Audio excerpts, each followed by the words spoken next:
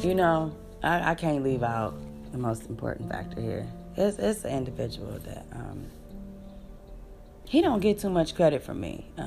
I don't really show him too much love, and I think it's because he's so spiteful, and it would bother me. But Nate Buchanan, fine as fuck still. That's my baby daddy. I say it. We didn't really get along too well, though. We had an up and down, in and out type of relationship to where, you know, he'd always bring another woman around like she gonna beat me up or something, not knowing I beat the fuck out of her if she say anything crazy to me or that man. Because I'm cut like that. I didn't really have a problem with him being with other women because that is who he was when I met him. He always had women. It was always a paternity test. It was always some drama with Nate. It was always a busted window. It was always busted tables in his house. It was always cut up furniture. Now, I ain't do none of that. That was some bitches that found out about me and my baby. But I want to thank him for being a very good dad, for being a very good provider, because you never know the risks a person has to take until you can see it from their perspective. I respect him on a level that none of you women would ever understand. And the women that's still clinging and running after him, leave him alone. Because he left you alone for a reason. He'll always be my friend. But leave him alone. For real.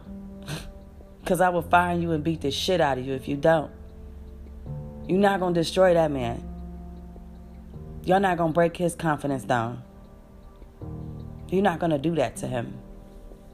Because he's a good dad. He showed my son how to be a man in and out of the penitentiary. That man would be locked up in jail and would risk staying in jail longer just to talk to my son on the phone. So fuck you bitches out there who don't allow their kids to speak to their dads while he's locked up. Fuck you bitches for getting the man locked up in general. Taking him away from their kids. I never kept Nathan away from his son. I never made that a big deal. I never had a problem with him coming to get him, coming to take him, coming to spend time with him. I didn't want those troubles. You know, in the beginning it was rocky for us because I had to deal with that co-parenting. That was a part of me growing up as a mom. Not as a woman. See, you have to grow and mature as a mother and grow and mature as a woman. Those are two different things. Because you're a woman first, then you're a mom.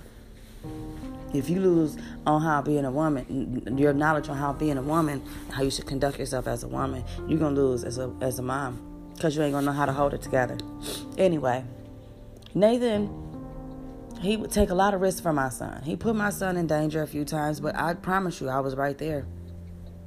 I won't reveal those things. I told Nathan I would keep that between us because it's our business. It's private. But this is for those bitches that keep intimidating him and threatening his livelihood. And I got this on you, so I'm going to call the police. You better back the fuck up.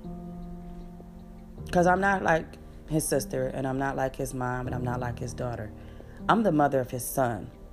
That puts me in a different breed and category altogether. Because I brought life into this world on behalf of this man.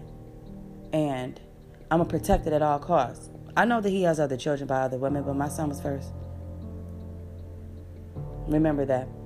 I've known this man for years before we dated. So don't cross that bridge unless you plan on falling in the end. Because when there's good men out there that take care of their sons, that try to raise them to the best of their ability, to what they have with what they got,